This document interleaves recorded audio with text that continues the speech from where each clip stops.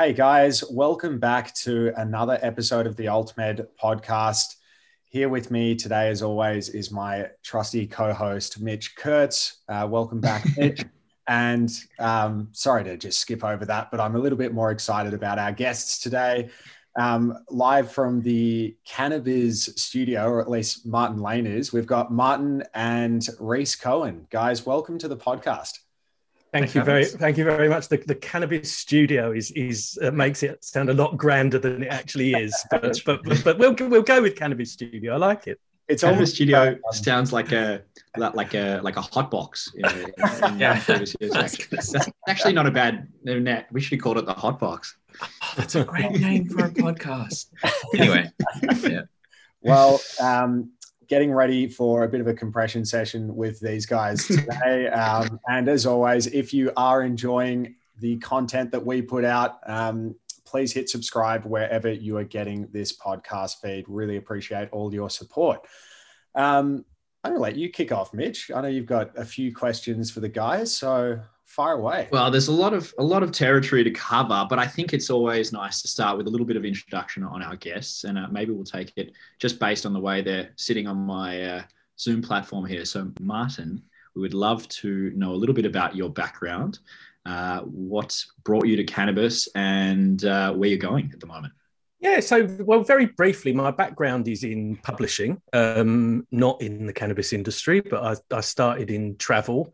And then I moved into media and marketing, which were both kind of B2B kind of sort of publishing. And really the last sort of 12 years, most of my time has been spent running a B2B media platform for marketing and media people, which is kind of, half an event business and half a media business, I guess. I finished up in that business about 15 months ago. And the reason I kind of was intrigued by the cannabis industry was for a couple of reasons. One was I was actually invited to go to Advertising Week in New York in 2017. And I was just blown away by how there was a whole stream of cannabis content. There was, the Madden brothers were on stage. There was, celebrity chefs. Obviously the regulatory environment even then was very different in the US. Yeah. But that kind of got me quite interested in the industry. And then the other thing was, from a personal point of view, my brother-in-law has got MS and he was prescribed Sativex, which was the first time I'd kind of thought about cannabis from a medicinal point of view. I'd always, it had fairly negative connotations for me for family reasons. So for those two kind of reasons got me interested. And then when I looked at the industry in Australia, it didn't seem that there was a kind of media platform that covered the entire kind of legal cannabis industry. There were obviously people talking about very specific parts of it, but there wasn't anything that, kind of covered the whole ecosystem. So I started cannabis, sort of started working on it early last year, and then we launched in July. Reese joined us shortly afterwards. And yeah, going really well, really enjoying it. Fascinating industry. I think what it reminds me a little bit of the travel industry, in the sense that, generally speaking, this is a group of people who are kind of working together for a common good. So yes, there's competitive tension, and yes, there are things people don't want to discuss, because they're commercially in confidence. But generally speaking, everyone's really kind of been welcoming and wants the industry to thrive, because that's in the best interests of ultimately the end user, the consumer, the patient. So that's quite a welcome kind of breath of fresh air coming from the media and marketing industry, which is a little bit more cutthroat, I think it's fair to say. Yeah, amazing. I thought you were going to say it's similar to the travel industry, because people usually tell you about where they've been and then they wake up off the couch and they haven't actually been anywhere at all. Yeah, I tell you, the other thing it has the other thing in common very quickly has with the cannabis with the travel industry is you've got people who from a farmer background, you've got people who are from a general business background, and then you've got other people who are just sort of passionate about cannabis, who kind of came to it through that route. And it's a similar in that sense. You got, a lot of people in the travel industry didn't ever expect to be chief executives of, publicly listed companies. They were tour reps, and, they kind of made their way up through that route. So yeah, there's a couple of similarities. Yeah, fantastic. And that leads on very well to Reese. A little bit of the background for the people who are experiencing you for the first time. Not to say that there'd be too many. It's pretty. It's not like you're shy. So please, a little introduction would be fantastic. Thanks. First of all, it's crazy to me that cannabis is not even 12 months old, Martin. That blows my mind. But people have been around the cannabis industry for a while. We talk about things in terms of cannabis years, which look like dog years, these things change so quickly. So that kind of makes sense. So yeah, hi.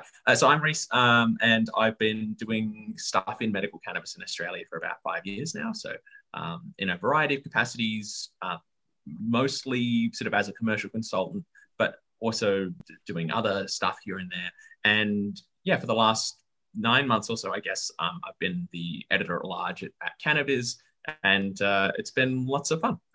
So I have a big mouth and I get paid for it. That's kind of my thing. That's great. And where did your interest in cannabis kind of spark from? Very interested in drugs from a young age. Like using drugs, and got really interested in the sort of social relationships about drug use and like drug markets and how they work. And basically, my initial curiosity was about how you had this system where there were no rules in place, there's no regulations, and yet in Sydney, it's morally unacceptable to charge someone more than X amount for X amount of cannabis. And I was like, well, what's going on with that? So that kind of got me into it initially. And then I had the opportunity to study it at university. So I did my honors thesis on cannabis legalization in Colorado in 2015. And then I was just in the right place at the right time. So medical cannabis got legalized shortly after I finished my uni degree in early 2016. So I've been, doing that kind of work ever since, I guess. Yeah. And you were involved, Reese, with the Lambert Initiative at Sydney Uni and some of the research that's quite exciting that's coming out of there. Yeah, that's right. I spent about 1.5 years working for the Lambert Initiative in a kind of project managery kind of role, and have made some good friends there. Have maintained sort of strong relationships with those people and with the organisation. So they've been an occasional client of mine, and they do terrific work. Most recently that driving paper that got published just a couple of days ago. Well, there's 2 driving papers that got one article and one paper that got published sort of within quick succession. Both sort of Lambert affiliated works. That's pretty cool stuff. It's exciting. I think I haven't read that paper yet, but perhaps if I can put you guys on the spot, have you had a chance to peruse it? And I've seen it being talked about a lot on social media channels, but what were some of the sort of the key takeaways that you guys got? I can field this one, Martin. I mean, it's nothing that you haven't heard before. It's what's interesting about it is it takes a very systematic and objective approach to the current driving laws in Australia and how that relates to legally prescribed medical cannabis. And I think because of the very unemotional, objective, thorough approach of the paper, and because of the kinds of people who are involved in the production of that paper, so the lead author is someone who is employed by the Victorian Department of Health and Human Services in the Office of Medicinal Cannabis at Daniel Perkins. So these aren't uninformed or these aren't external actors. These are people within the bureaucracy who are taking a hard-nosed, objective look at the driving laws and conclude that there's no reason to treat medicinal cannabis differently to any other legally prescribed medicine that we know can impair driving ability. So I think that was the main takeaway from that paper for me. No, excellent. Yeah, it's a funny one. Do you know what? I was thinking about this before we came on air, just in the context of Kate Fairman and the story that we ran last week about all the drug tests that were conducted during Mardi Gras last month. I think this is notwithstanding what you've said, that yes, a very sober, kind of intellectual, rigorous kind of research paper is useful. I think this is a really tough one, the whole Drive Change campaign, because of the kind of PR kind of challenge that it has with government and with the wider public. So I think some of the things that, we've talked about this a lot before, about the stories that you can tell, especially around medicinal cannabis. You talk about parents of children with epilepsy, you talk about people who, are using cannabis for their nausea associated with chemotherapy. Those are kind of really powerful stories that resonate with a wider public. I think the problem with driving is people just think, well, you shouldn't drive while you're high, or you shouldn't drive while you're impaired, or you can't drive if you're on certain medication that makes you drowsy. And I hear so many kind of that shorthand of this is just unacceptable. You can't drink drive. There's all that, and I just wonder whether the government, not, as I say, notwithstanding all of the really good research that's being done, just won't have the kind of political will to do anything about it. And just before I stop that little rant, I actually saw earlier this week, there's actually ads at the moment running on TV that the New South Wales government is obviously paying for, warning people about the danger of being stopped for drug driving. Really? So they're actually putting real dollars into a real campaign on the telly right now.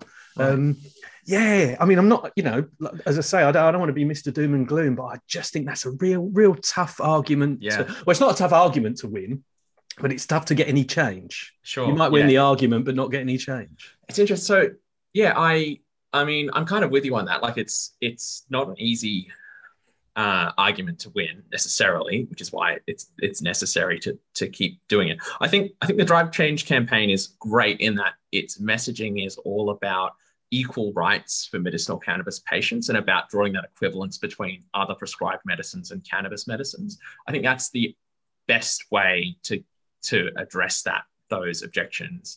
New South Wales is going to be one of the last states to take any action on this. We have some of the most foolish drug laws, let alone cannabis driving laws, and our politics are just not ready for it. But I think Victoria is in with a shot, because it seems like there is political appetite on behalf of government and other parties to pursue this. And now the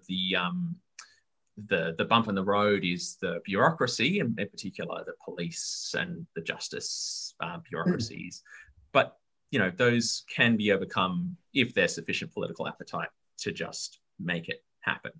I agree with that. We'll have to see. Yeah, I think as well, it's an interesting point you raised, Reese, about how one of the authors of that paper is a bureaucrat who's involved in it. I know that there were quite a few bureaucrats that gave evidence in the Victorian Parliament's recent inquiry into the use of cannabis.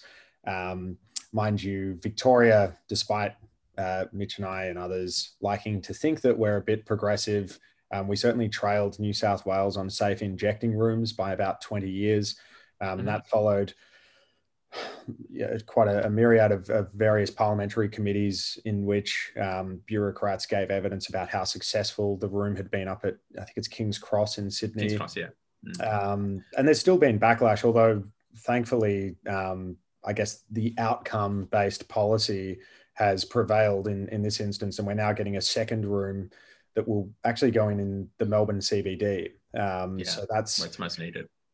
So I whether or not, the sort of the real world outcome, like I remember actually in New South Wales, there was a coronial inquest into some drug deaths at festivals, and there were people, I think, from various bureaucratic positions that were giving evidence about how pill testing would be effective. And of course, then your Premier Gladys Berejiklian was very quick to sort of say, oh, no, there won't be any of those being rolled out across New South Wales. So we are grappling with ideology of political leadership versus the real practical reality in areas across all different policy platforms, driving. And we heard it today with Scott Morrison, but I'm sorry, I'm ranting a little bit here. It's, but on the safe injecting room, you have a fair point, but keep in mind, the safe injecting centre in the Cross was originally illegal. It was originally an act of civil disobedience by people who would have been arrested and could have easily have been arrested and imprisoned for providing that service to people who inject drugs. And it was only the overwhelming, obvious, immediate positive impact of that center on overdose deaths in the Cross at the time that sort of held back the government from putting their foot down. And then eventually, after a few years, they sort of went, yeah, okay, you can have one. You can have one in the whole state, but that's your lot. And that got enshrined in legislation, So that's why we've still only got one after however many decades, 20 years or whatever it is. But yeah, drug policies are tricky, right? And they come in fits and starts. So and I think also I'm just thinking on the driving. I mean, we've had ads in Victoria from Victoria Police saying, if you drink then drive, you're a bloody idiot. But if you drive on drugs, you're out of your mind. I can't really work it out because I think if you drive on drugs to an extent that you are impaired, I would also regard you as a bloody idiot. And equally, I would think somebody who is drunk, is out of their mind. But yeah, we have there's different ways that Victoria Police like to treat people who take any kinds of substances. And I agree with you, Reese. I think that the only way that this campaign will be won is by giving, or through the messaging of giving equal rights to all people who are taking different kinds of medicines. Yeah, but if you drink to 0.04 blood alcohol level and then drive, you're not a bloody idiot, actually. No. So there's the argument. Yeah. And I think that's what it's about. It's about moving towards a model where we have that same kind of threshold in place for THC. Obviously, if your blood THC content exceeds, I don't know what the threshold, maybe Reese would be better equipped to say, but a certain level, there would be a cause for concern. But certainly at the lower end, where we're seeing people who have, say, a broad spectrum product that's got trace amounts of THC, they certainly don't deserve to be treated in the same manner as somebody who's got a DUI. They're not bloody idiots, are they? Definitely not bloody idiots. You'd be hard pressed to say they're bloody idiots. The difference between alcohol and cannabis or THC is, unlike alcohol, there's no direct correlation between the concentration of THC in your blood and how impaired you are. And that's been shown, many times in recent papers. So we can't hold out hope that we will magically develop a test that tests the level of the per se limits, like, X nanograms per milliliter of THC metabolites in your blood is permitted. I don't think that's solving anything. I don't think that's what we should be working towards. Basically, we have two options. Well, few options. Maintain the status quo, reform the laws to exempt prescription medicinal cannabis patients if they're not otherwise suspected to be impaired, and to scrap the whole testing for THC at the roadside entirely, which is not likely, or and this is a longer term option, develop impairment-based tests, some kind of functional test that can be easily and accurately conducted at the roadside, which is also not an easy one to fix necessarily. So broader reforms to drug driving laws are very much a long-term thing, in my opinion. The short-term opportunity we have is for legally prescribed medicinal cannabis patients who aren't otherwise suspected of being impaired. That's really the only viable win that we can hope for, I think, in the next few years, personally. How would you quantify impairment? Well, so if someone is stopped because they're weaving and they do a swab test, oh, you have the presence of THC, you're done, right? But that's not how the vast majority of people get done for THC in their system while they're driving. The vast majority of people get stopped randomly at the roadside. So if you're being stopped randomly at the roadside, it's not because you're obviously driving while impaired. You've been randomly selected and you happen to have THC in your system. So if you then happen to have a medical prescription and the cops have no other reason to suspect that you're driving dangerously, they should treat it like any other prescription medicine and say, on your way, no worries. But of course, if someone's running into parked cars and the cops come up and test them and they test positive for THC, that's an offense. You shouldn't be doing that, and that's fine. You can maintain that while allowing legally prescribed patients to not be stopped randomly and prosecuted. So what happens if you run into the back of somebody's car and they test you and you've got codeine in your system? Does that codeine in your system play into the offense? My understanding is that, and I'm not a lawyer, if you can demonstrate that you were taking your medicine as recommended to you by a doctor and that you did not feel you were impaired at the time, then you have a very good chance of not copping a charge. I don't know if it's a perfect defense or anything like that. Yeah. I think it comes back to that point I was making at the beginning, and I should just clarify. I didn't intend any criticism of Drive Change. I think they're doing an amazing job. It was more about how do you create the political will for change, and I think you're right, Reese. It is baby steps, and it's those kind of wins that are going to get us to the end result. Because the problem at the moment is I just can't see. Politicians are deeply cynical people who ultimately are interested in your vote first, and if there's votes in it, then they're more likely to take notice. And I just don't know if there's enough votes in this. I was interested what you said about if you're randomly stopped. So the 1,500 people who got randomly stopped in Nimbin or around Nimbin for Mardi Gras, how random was that? I mean, the amount of money that gets spent on this is just infuriating, really. Especially as I say, when I saw that ad campaign, I thought, that this is. This is not just indifference. This is proactively actually, going out and spending money on enforcing the law and telling people that the law's there. So I just think it's a tough gig, that one. But on the flip side, wouldn't you expect that the tax revenue generated by cannabis would be something of an incentive to the politicians, to governments, in terms of, especially when you're considering the kinds of debts we're incurring now with all these lockdowns coming live to you straight from Melbourne here. But these types of things, you could see cannabis as a pathway to help relieve some of those financial burdens, for example. I've never felt, sorry, I'll let you please go on this. No. I've never felt that argument really flies politically. And it feels to me like it's probably an issue where, generally cannabis is an issue where politicians follow, not lead. So if you look at, even countries like the US and states in the US, it's when public opinion becomes, unarguable, that's the point where you get change. I don't think, with the exception of people who don't actually have political power, politicians without political power, I just don't think I don't think that flies. I mean, tobacco, though, for example. Yeah, but tobacco is different, I think, because it's different for a whole number of reasons, right? Yeah. I think the excise taxes the taxes on tobacco are a huge money raiser for the government, which definitely makes it more attractive to pursue that policy to reduce smoking rates, because you get this huge cash bonus at the end of it also. But they are deliberately designing those policies in such a way as to discourage as much as they can tobacco use. So it's not as if they are expanding access to a consumer good so that they can generate more profit from it. I think it's an accidental, opportunistic benefit that means they lean more heavily on the tax lever than the other levers they might be pulling, that they also are pulling to reduce tobacco consumption rates. So, the money they make from taxing tobacco can't offset the amount of money that needs to be spent on public health to deal with the health outcomes of tobacco use. Absolutely.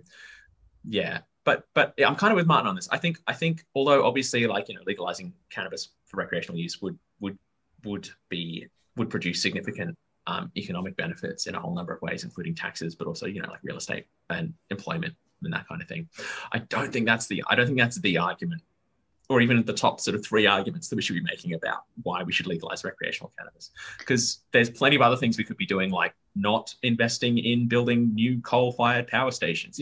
There's plenty of other examples where governments spend immensely more amounts of money on policies that are obviously bad for society, because of political, moral, or social reasons. And cannabis is a drug. Drug policies are especially emotionally charged. So I think we need to deal with how people think and feel about drugs, and I think more than convince them that it's profitable to legalize them personally. Yeah, I think as well, cutting through, I agree with both of you. And I think, Martin, you're right. The political will needs to be there. And we're just constantly seeing that despite the fact that some 5 years ago now, since Australia first legalized medicinal cannabis, we still have, I mean, the PM's, Scott Morrison came out today and said, had a message for all recreational drug users in Australia, saying that there's nothing social about illicit drug use in this country and that it fuels organized crime and fuels human misery. I can think of other things that fuel human misery, such as offshore detention of children. But I think more to the point, I mean, that must be seen by him to be a vote winner. He's doing that as I guess, some sort of populist policy. So when you think of how remarkable it is against that backdrop that we even have a medicinal cannabis industry that has, I think, thrived and flourished in the last 5 years, it is in no part with any thanks to the incumbent federal government that we have, nor indeed any of the senior health people who I think have been constraining it. So do you ever get the sense that with a change of government, we might actually really see things accelerate in the industry?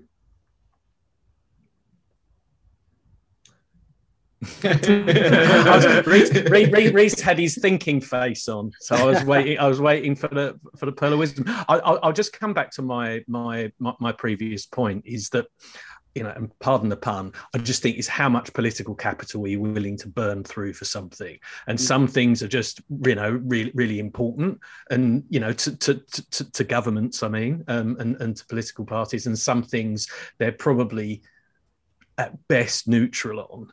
So, as I say, I don't think that necessarily if we had a Labour government, they would lead on this any more than the incumbents.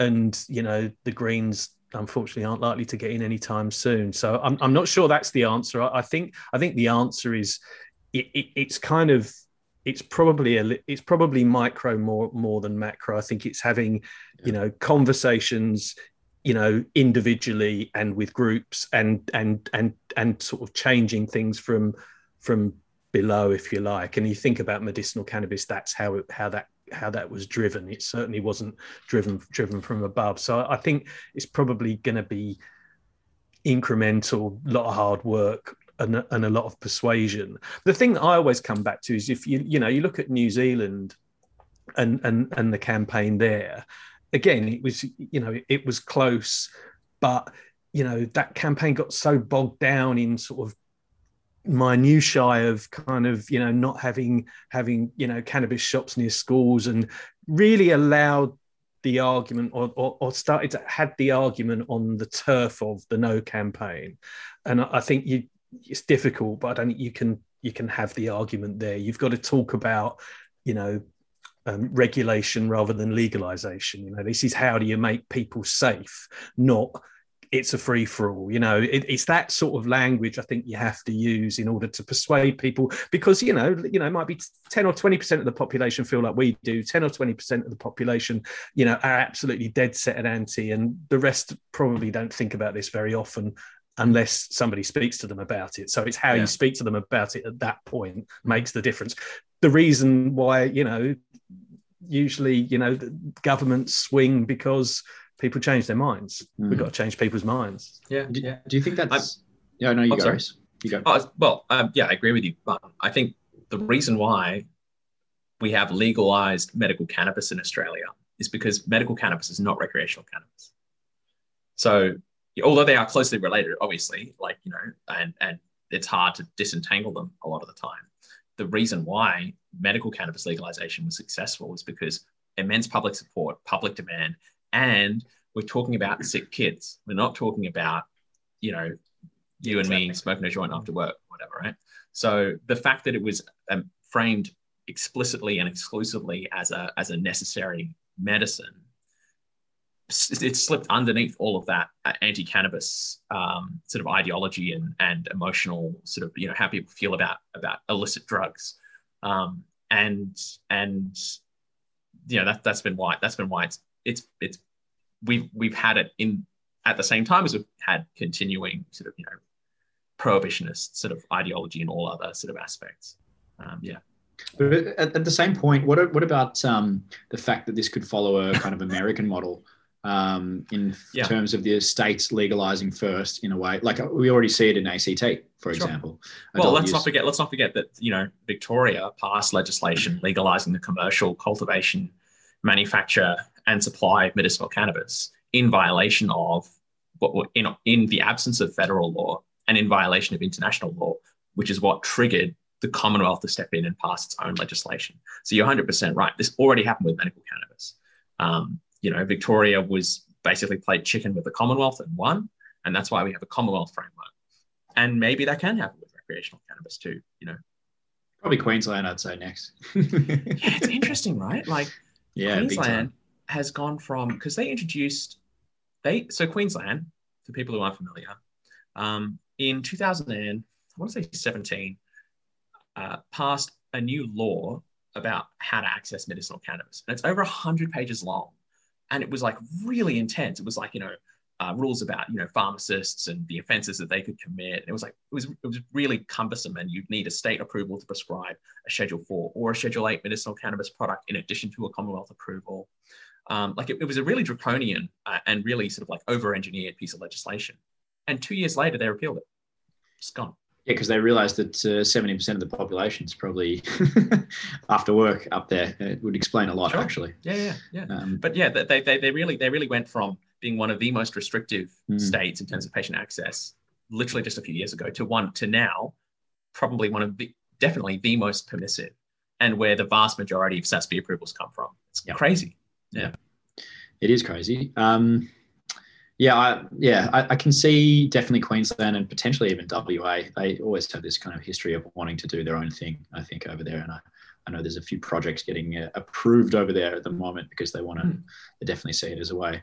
I do want to steer the conversation towards another little area that I've discussed with Martin already, and yourself, Reese, and obviously with Andrew pretty much every other day, around this idea of the other parts of the cannabis that we don't talk about as much. So beyond THC, beyond CBD, the quality of cannabis, we're finding more and more people talk about the entourage effect. They talk about whole plant extract. But what do we really know in Australia about minor cannabinoids, terpenes, these types of things? And when we're considering the quality of products, and always the term, GMP comes up in any one of those discussions, it's always about, the procedural kind of the procedure that each of the pharmaceutical companies has to follow in order to be the highest quality.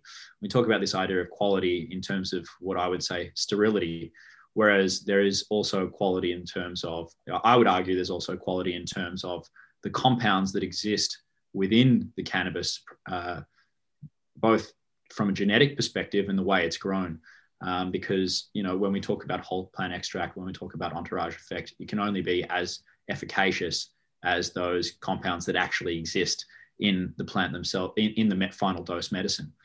I'd love to get your thoughts on the idea of sterility versus quality in terms of that full spectrum, quote unquote, that gets passed around a lot. Do you have any commentary on that, either Martin or Reese? I have some thoughts, but Martin, do you have anything you want to get off your chest before I go on around? Definitely deferring to you on this one. Okay, cool. Well, look, so a few things. First of all, the entourage effect is demonstrated in terms of cannabinoids interacting with each other. There's no evidence that I'm aware of in humans that terpenes interact in a meaningfully therapeutic way in the products that are available to patients. There's some hypotheses based on preclinical evidence and other stuff that maybe that's true, but I'm not convinced necessarily. I'm skeptical, basically, is the right way to put it, I guess. And I keep an open mind, and we all should. The other thing is, some medicines need to be sterile, right? Like, depending on the patient, depending on the medicine, you would expect medicines to be sterile. So I'm not against the idea of sterility in terms of the absence of, certain levels of microbes or bacteria or whatever, because that may be necessary depending on what we're talking about. Sure. There's obviously a lot of I think there's some frustration about some of the stringent quality standards that we have in Australia about those sorts of things, and that means that a lot of cannabis flower in particular goes through gamma irradiation, and we know that that does affect that does reduce the terpene levels in flower products, and that may affect the therapeutic outcomes of those products possibly. But these are all open questions. I don't think we know. I'm personally, I'm not certain enough about whether terpenes are therapeutic in that way, and I'm not certain about whether the quality standard requirements we have in Australia are too much. I'm not informed enough. I'm not a scientist, right? Yeah. So I don't know. I understand why people are concerned about that stuff and why some people would be frustrated by it. But I think these are all like very legitimate questions that we should be trying to answer through research and evidence. That's just my sort of feelings on the matter, I guess. Yeah, I guess assuming that and based off the opening statements that you are a cannabis enthusiast, how would you describe the experience, with different batches you might have come across over your years? The fact is that we do have, you can say, well, that was a really shit batch of weed that I got, or wow, that was the most amazing. And we differentiate it. We have High Times Cannabis Cup in America, for example, to praise the best products that are or flowers that are out there, or whatever's available on the market. And you'd imagine that that's not just all about the high. You'd have to say that would actually have therapeutic. I would draw the conclusion that would have a therapeutic side to it beyond just the high that people are experiencing when they smoke. It's entirely possible. I mean, look, the thing is, humans are very good at experiencing things, at causing ourselves to experience things, right? So, because as consumers of cannabis, all we get is what it looks like and what it smells like. We, of course, would naturally assume that there is a correlation between the effect of consuming a product and what it looks like and smells like. It's a perfectly reasonable assumption to draw, but it's not necessarily true that those things are causally related. They very well could be. In fact, they probably are, but we don't really know that that's the case. Sure. So given that is, given that supposition, before we, in my opinion, like if we're talking about, what level of microbial limits should be permitted for medicinal cannabis flower in Australia, and if the argument is it's more therapeutic if we allow products to be made in this way, which is different to the way we're currently making that product, that needs to be supported by some kind of evidence about the fact that is actually more therapeutic. And we don't have that evidence yet. And, once again, I don't know what the answer is. I don't know what the correct response to that is necessarily. And I think we should be talking about it and we should be investigating these things. But I think the jury's still out, personally. I think there is emerging evidence to suggest that the entourage effect is definitely at play. And there's an overwhelming amount of anecdotal evidence that would suggest that that's the case. Whereas you've got people using maybe 100, 150 milligrams per mil type CBD isolate products, and then they try a broad or full spectrum product that is CBD dominant at a lower ratio that works for them better. Oh, please don't get me wrong. No, I'm much more convinced that cannabinoids interact with each other in ways that are synergistic, right? But terpenes are volatile chemicals. If you ingest terpenes, there's no possibility of any therapeutic effect, basically, is my understanding of the science anyway. If you inhale them, maybe there's more of an opportunity for a therapeutic effect. So in an oil product, for example, having a full spectrum oil extract, that makes sense to me. Multiple cannabinoids interacting synergistically, sure. I could very easily believe that produces a more therapeutic effect than an isolate. Although I've spoken with many patients and doctors who swear by the isolate product that they're using. So of course it's right. Sure. But if we're talking about ingesting oil, according to secondhand information that I've heard from people I trust, terpenes don't really enter into it. So you're saying not an expert. Yeah. Yeah, but in terms of inhaling, that could be a distillate that you or a vape type product that could be that makes more that seems more likely to be relevant to have terpenes. But once again, we don't know for sure if they are medically relevant.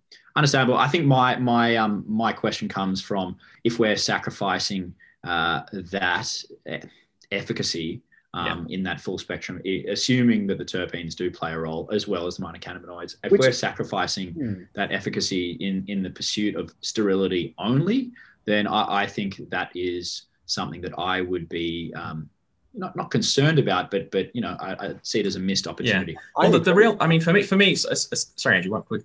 For me, like I'm with you, but from a different angle, maybe. Like, sure, producing products to a sterile level, for example, producing isolate products is much more expensive than producing a full plant extract product.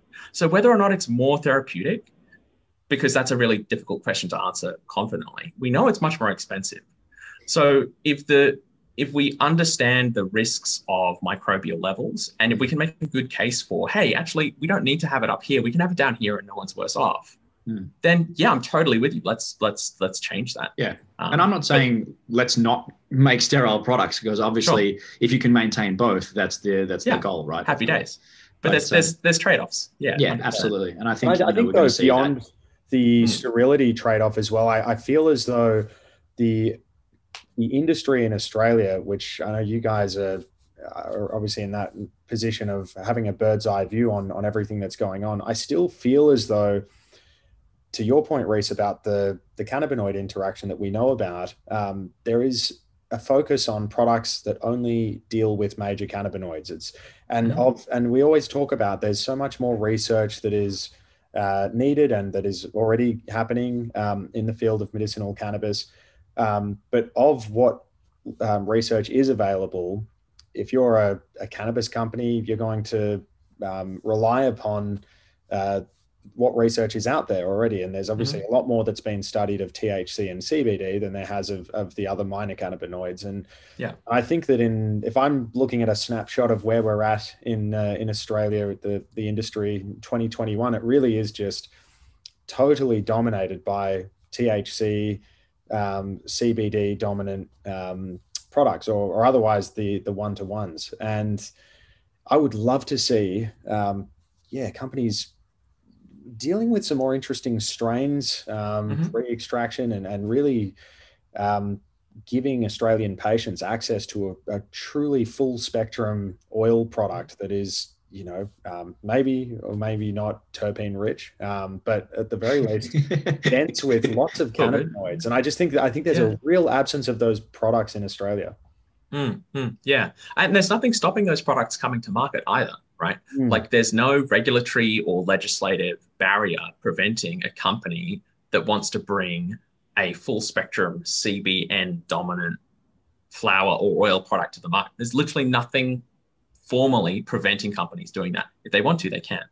And I think that'll come in time, right? Like how many people in your life, I mean, that's a bad example possibly, because we're cannabis people, right? We talk about this stuff all the time. So it seems obvious to us, and it seems like things are moving slower than they should be.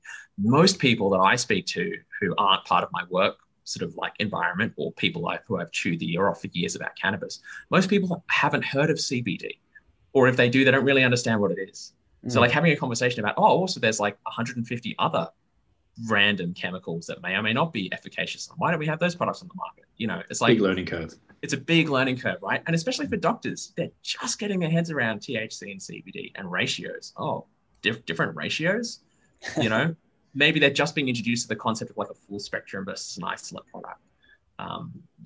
It'll be a while before they're ready to have a conversation about, CBGA or other, cannabinoids that they haven't come across yet. Yeah. And just thinking about it from a wider, just how industries evolve kind of point of view, whether it's cannabis or any other industry, what you see typically is a bunch of people who kind of, get involved early on. They're the early adopters. They go for the quick wins. They take a lot of risk, but they're looking to get a return on their investment. And then a little bit like we are now. People suddenly go, oh, you know, it's a bit of a commodity. You know, where's the innovation? And then you get the next wave of companies that come along and actually start to innovate and start to try and be different, because they can't play a volume game with the big end of town. So I think we have to always remember how young this industry actually is, and look at what happens elsewhere, and you think that will come, but it's probably a bit early, I would suggest. It is. Well, it's probably timely to ask you guys actually about your industry observations, given that you do sit at the helm of the leading industry publication. So what are some trends? Have you got any juicy bits for Mitch and I to ponder? Reece, do you want to take first swing at that? Sure. I should say there's I'd like to think that there's not much that Mitch and I miss, but the reality is there's probably plenty. So I just thought we'd get a scoop. Yeah. Well, we've recently gotten access to a more detailed than usual data set about SASB approvals in Australia that has allowed us to generate some really interesting insights about recent trends in who's getting access to what products. So we'll be sort of rolling that content out over the next few weeks, and it'll be interesting to see sort of people's responses to it. I don't mean to be too cagey, but I haven't even written a story that's meant to tease the content that we haven't released yet. So sorry about that. No. But so all I can say is, the demographics of patient access in Australia are changing significantly and rapidly. And we need to start paying attention to that, and that'll be explained in a few weeks' time when we release the data. And but there's so much going on, like there's any day now we're expecting the government report on import quality standards and compounding. We've got the driving law reform stuff that's sort of boiling away in Victoria and around the country. We've got the Greens introducing Senate legislation in New South Wales about recreational legalization. There's never a dull moment. But I think, sorry, go on. I was just thinking as well, I think one story that really shook things up recently was the CDA Express. I heard a myriad of different views, and I'm not trying to court controversy in raising it, but I just, it was interesting seeing that, on the one hand, patient access improved. I see the argument, but then on the other hand, was the level of diligence by the doctors adequate? And I know that resulted in a tension between that company and the industry association, from which they're now, I think, not a member. But yeah, it really just every month on month, there is never a dull moment. So never a dull moment. Well, it's funny you say that. Actually, the point I was going to make was, number one, we're not short of stories ever, and number two, that I think as an industry, it's probably a bit fragmented from a kind of PR and lobbying perspective, and I think. I keep coming back to, the down scheduling of CBD and the way that some companies use that as an opportunity to probably pump their share price. Whereas others were trying to say, well, no, hold on a second, let's explain the nuances of TGA registration and ARTG and when this actually going to happen. And we're trying to sort of hold back the tide. And I think at some point the industry sort of perhaps needs to kind of have a serious conversation with itself about how it wants to represent itself to the public and to politicians and to the media, because it feels a little bit fragmented. It feels like not everybody, but people are trying for their own company advantage.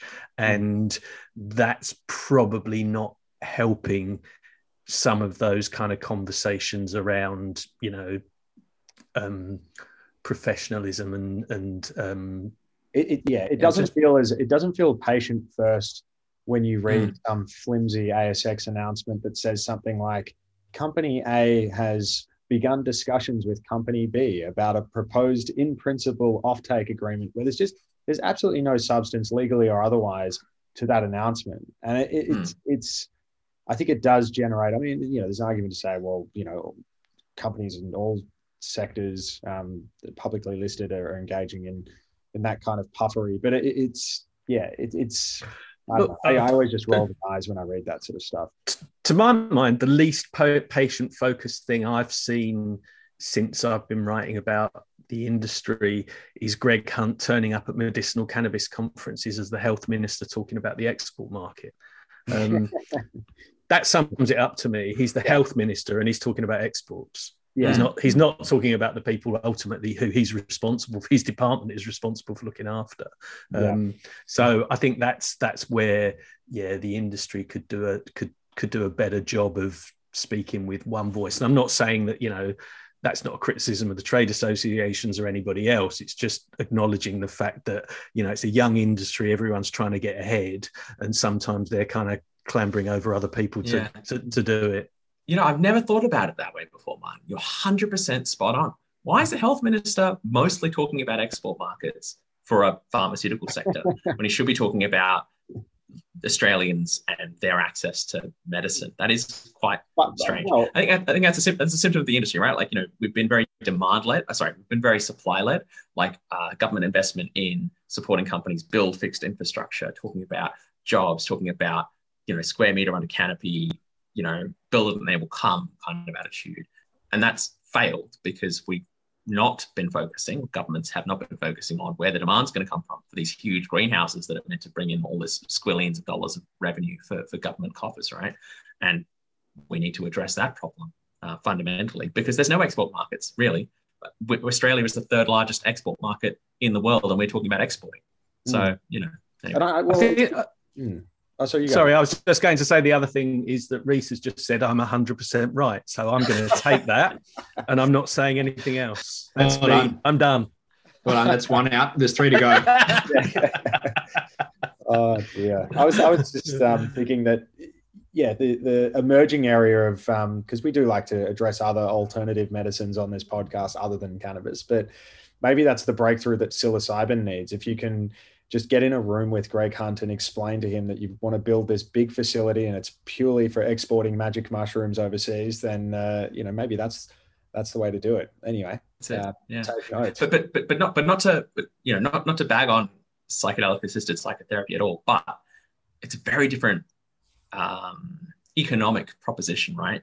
Because you could grow the world's supply of psilocybin in a single greenhouse that cultivates enough cannabis to supply Australia with cannabis. Yeah. And, when we're talking about psychedelic assisted psychotherapy, we're talking about minuscule doses in terms of volume, that are of a drug that is, in terms of the therapy, designed to not be taken chronically, right? Like, it's a few interventions and then you have an improvement, you go away and you live your life, but cannabis is like, a medicine that you take all the time, so the economic opportunity for that is like very different. It's limited. And of course, all the infrastructure, in the personnel required for that type of clinical, but no. So we know about then that there's some juicy data that will be coming out, which tells us about changes in the trends of. Does it tell us about? I think you might have touched on this, but maybe the different types of products that we're seeing people move towards. I did see that flower continues to surge as a preferred cannabis product over oil. I knew it's that Queensland. It's that Queensland push. Yeah. It's all part of the milieu, I will just say, and I don't want to embarrass you, Reese, but Reese was so excited about this data that he actually sent me a Slack message on a Saturday afternoon and said, "Let me show you. Can I talk you through this data?" And we went through it, and he was still in his dressing gown at 3:00 in the afternoon. He was so excited he hadn't even got dressed. It is exciting. Well, not getting dressed is commonplace here in Melbourne during this lockdown. But in saying that, I'm kind of curious. Where is this data? Was this obtained under FOI from the TGA, or is this? Yes. Yeah. Okay. Yeah. That's the only way to get SaaS big data. But the trick isn't in getting SaaS big data. The trick is in coding it and Pivot table. laboriously, oh God, spending literally a day or two working with Excel sheets that are so big you can't open them in Excel and solving that problem. So good luck. So what do you use? Yeah, well, good question. That's a trade secret. Awesome. Well, I'm eagerly awaiting your analyses on those, but I'm definitely going to go look at that little portal a bit later. Yeah, definitely. Go for your life. You're more than welcome. Yeah, thank you. I guess we're kind of coming towards the end, but I do know there was one little topic that Martin, I think, also expressed he might be interested in chatting about, and we are more than happy to chat about it. We love chatting about maybe the opioid crisis, cannabis, that crossover space where we've had actually people coming out recently on Twitter. I know, Andrew, you had a little bit of a to and fro with one specific anaesthetist coming out and talking about the difference, or maybe cannabis not being effective at all. Which is very silly. You should never get on the bad side of an anaesthetist, especially not one who's wheeling you into to an operating theatre. But no, this is somebody who is the head of the ANZ College of Anaesthetists. And we just actually had a very rigorous exchange of ideas on Twitter. And it was in relation to a piece that Professor Vag, is his name, had written in The Guardian about how his organization was not recommending that its members prescribe cannabis as a medicine for treating pain. And obviously there is just an enormous amount of anecdotal evidence which suggests that it can provide significant relief for some people. So I found that piece interesting. I think I recall a tweet or two from you, Reese. I'm not sure. Did you get involved in my my thread with Professor Vag? I mean, I've engaged with Professor Vag on Twitter before. I'm not sure we were part of the same thread, but yeah, I mean, like, you know, I have perversely, and I don't usually have sympathy for people who I disagree with, but I kind of have a bit of sympathy for Vag, and I'll tell you why. Because like the best evidence that we have about treating long-term chronic pain recommends that people should be treated holistically. It's treated in terms of their biological requirements, their psychological requirements, and their social requirements. And the evidence suggests that treating those things holistically achieves the best outcome for patients. And the way that that's best coordinated is through specialist pain management clinics, and you know, where people can come in and be seen by a team of doctors who understand these things, and you know, and that tends to produce the best outcomes for people on average over time.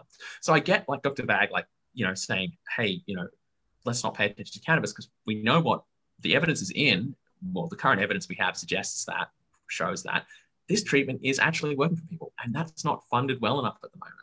So I can understand the sort of defensiveness of people when they know that they've got their mindset on this is the solution to people's chronic pain problems. And there's so much noise. You can imagine, right, working in pain management as a doctor, the number of times a day you would hear the word cannabis. It would drive you up the wall if you weren't already into cannabis and you had your mindset on what you currently understand is the best treatment for chronic pain. And you would, I can imagine feeling very frustrated by all of this. You know, you spent all this time and energy trying to get governments to focus on pain clinics, and then suddenly, you know, everyone's getting pulled to this one side about cannabis. Doesn't necessarily mean he's correct, and I disagree with Dr. Vag on several points. But you can kind, you know, I agree. I think it's sort of. I don't. Actually, don't. Fair enough. Well, I mean, the one thing I will say is that despite the effectiveness of opioids, I mean, and you touched on it, Mitch, there's a reason why opioid has become such a dirty word. I mean, just the sheer number of adverse events, fatalities. I mean, I've spoken about it on this podcast, but being prescribed endone following some surgery I had earlier this year, it was just horrible. And I could not be more excited to be sort of weaning off it over the course of a week post-surgery. So I do, yes, I have sympathy for all those reasons, but I just cannot understand why pain medicine specialists wouldn't at least be open-minded to something else which doesn't create a dependency, constipation, in some cases, shallow breathing when people are taking, those respiratory effects that it can have in chronic use. So it was an interesting piece, but I just don't get why, as you said, Reese, if you're sitting there and you're prescribing opiates or whatever, you're in the pain clinic, you're prescribing, and then people are saying, cannabis, and why that would make you upset. For me, I would say it would spark my interest. I would want to, sure. and I know he says his argument is that the research isn't out there, but clearly we now have a couple of products that have been approved, Epidiolex, Sativex, for example, that there is evidence to suggest that this product works, albeit that they weren't for pain. It's not a fantasy. It's not a fantasy. It's not snake oil. So I get where you're coming from. I guess I'm not a clinician. I don't know how these things work, right? But no one should be prescribing, and no doctor is recommended by the Australian government to prescribe opioids to manage long-term chronic non-cancer pain. It's not indicated, and I don't think it's a binary choice between wanting to prescribe opiates and wanting to prescribe cannabis. I suspect, and I don't know this for sure, but I suspect the pain management field is trying to move away from prescription medicines in general, because no prescription medicines have really been any good for managing chronic pain for all of human history. And what is more effective seems to be, cognitive behavioral therapy, counseling, social integration, physiotherapy, those other kinds of therapies. So personally though, if I was in that scenario and you had a prescription medicine that had a very good risk profile like cannabis does, that has very few side effects like cannabis does, that may work for chronic pain, you would give it a go. I would give it a go. But, of course I would say that because I'm a cannabis person, not a... I was just going to say, I think I'd make 2 points here, and it comes back to that thing about, the industry's full of passionate people who, see what good this can do for patients and society and the economy and everything else. Most people don't think like that. Most doctors don't really care, and you've got a bunch of clinicians who are clearly of kind of, they get it and they'll be really supportive, but most are very busy and probably borderline disinterested, to be honest. So I think I kind of, he's annoying and he's obviously got a voice, but I still think most people are probably ambivalent. Most GPs are probably ambivalent. The other point I'd make is just interesting that there's some more data that we're going to publish tomorrow or Thursday that will be in the newsletter actually, around evidence of opioid use declining as medicinal cannabis increases. So there was some stuff from Ameria and MedLab Clinical a few weeks ago. There's more coming, so I think that's gonna help. As we've talked about, it all comes down to research and evidence in the end, and there's more of that we're going to publish. Now that's a feel good story. I look forward to reading that, and I imagine there'll be some interesting data about the pain indications, specifically in that bigger data piece that Reese has got up his sleeve, which we eagerly await. Did you have any more questions, Mitch? I'm mindful we've taken more than an hour, Martin and Reese's time. I'm getting panicked messages from my son because he's invited us for dinner, which is a rare enough occurrence in itself. Yeah, well, we will let you get that, Martin. I'm really gonna have to go and eat it. Yeah, that's fair enough. We're just trying to wrap you into our world where nobody's allowed to leave home at all and never has to stay. So exactly, it's the Victorian way. No, thank you both so much for your time, for your insights. We just love chatting with both of you. So really cannot thank you enough for joining us for the podcast. And I'm sure at some point, Mitch and I are going to try and steal you back on for another episode. Or jump on yours. Yeah, well, both sound good. In the cannabis, thanks, guys. Appreciate it. Right. And must remind everyone to obviously follow and subscribe. We have to do that for AltMed, but also definitely on Cannabis. They've got some incredible content, some unique content. Definitely get on there as a, what is it? the premium subscription. Oh yes, a premium membership. That's what you want. Beautiful. And of course, to follow Reece Cohen on Twitter. Is that what we want? Yep, at Reece Cohen. At Reece Cohen. There's no other Reece Cohen. That's probably my two main news sources outside our own would be Cannabis and Reece Cohen's Twitter. So definitely get amongst that if you're interested in the space within Australia and beyond. So enjoy dinner, Martin, and we'll thank you very much. Until next time, we'll take care, guys. Cheers. Thanks a lot. Thank you. Have a good night. Bye. See ya. Bye.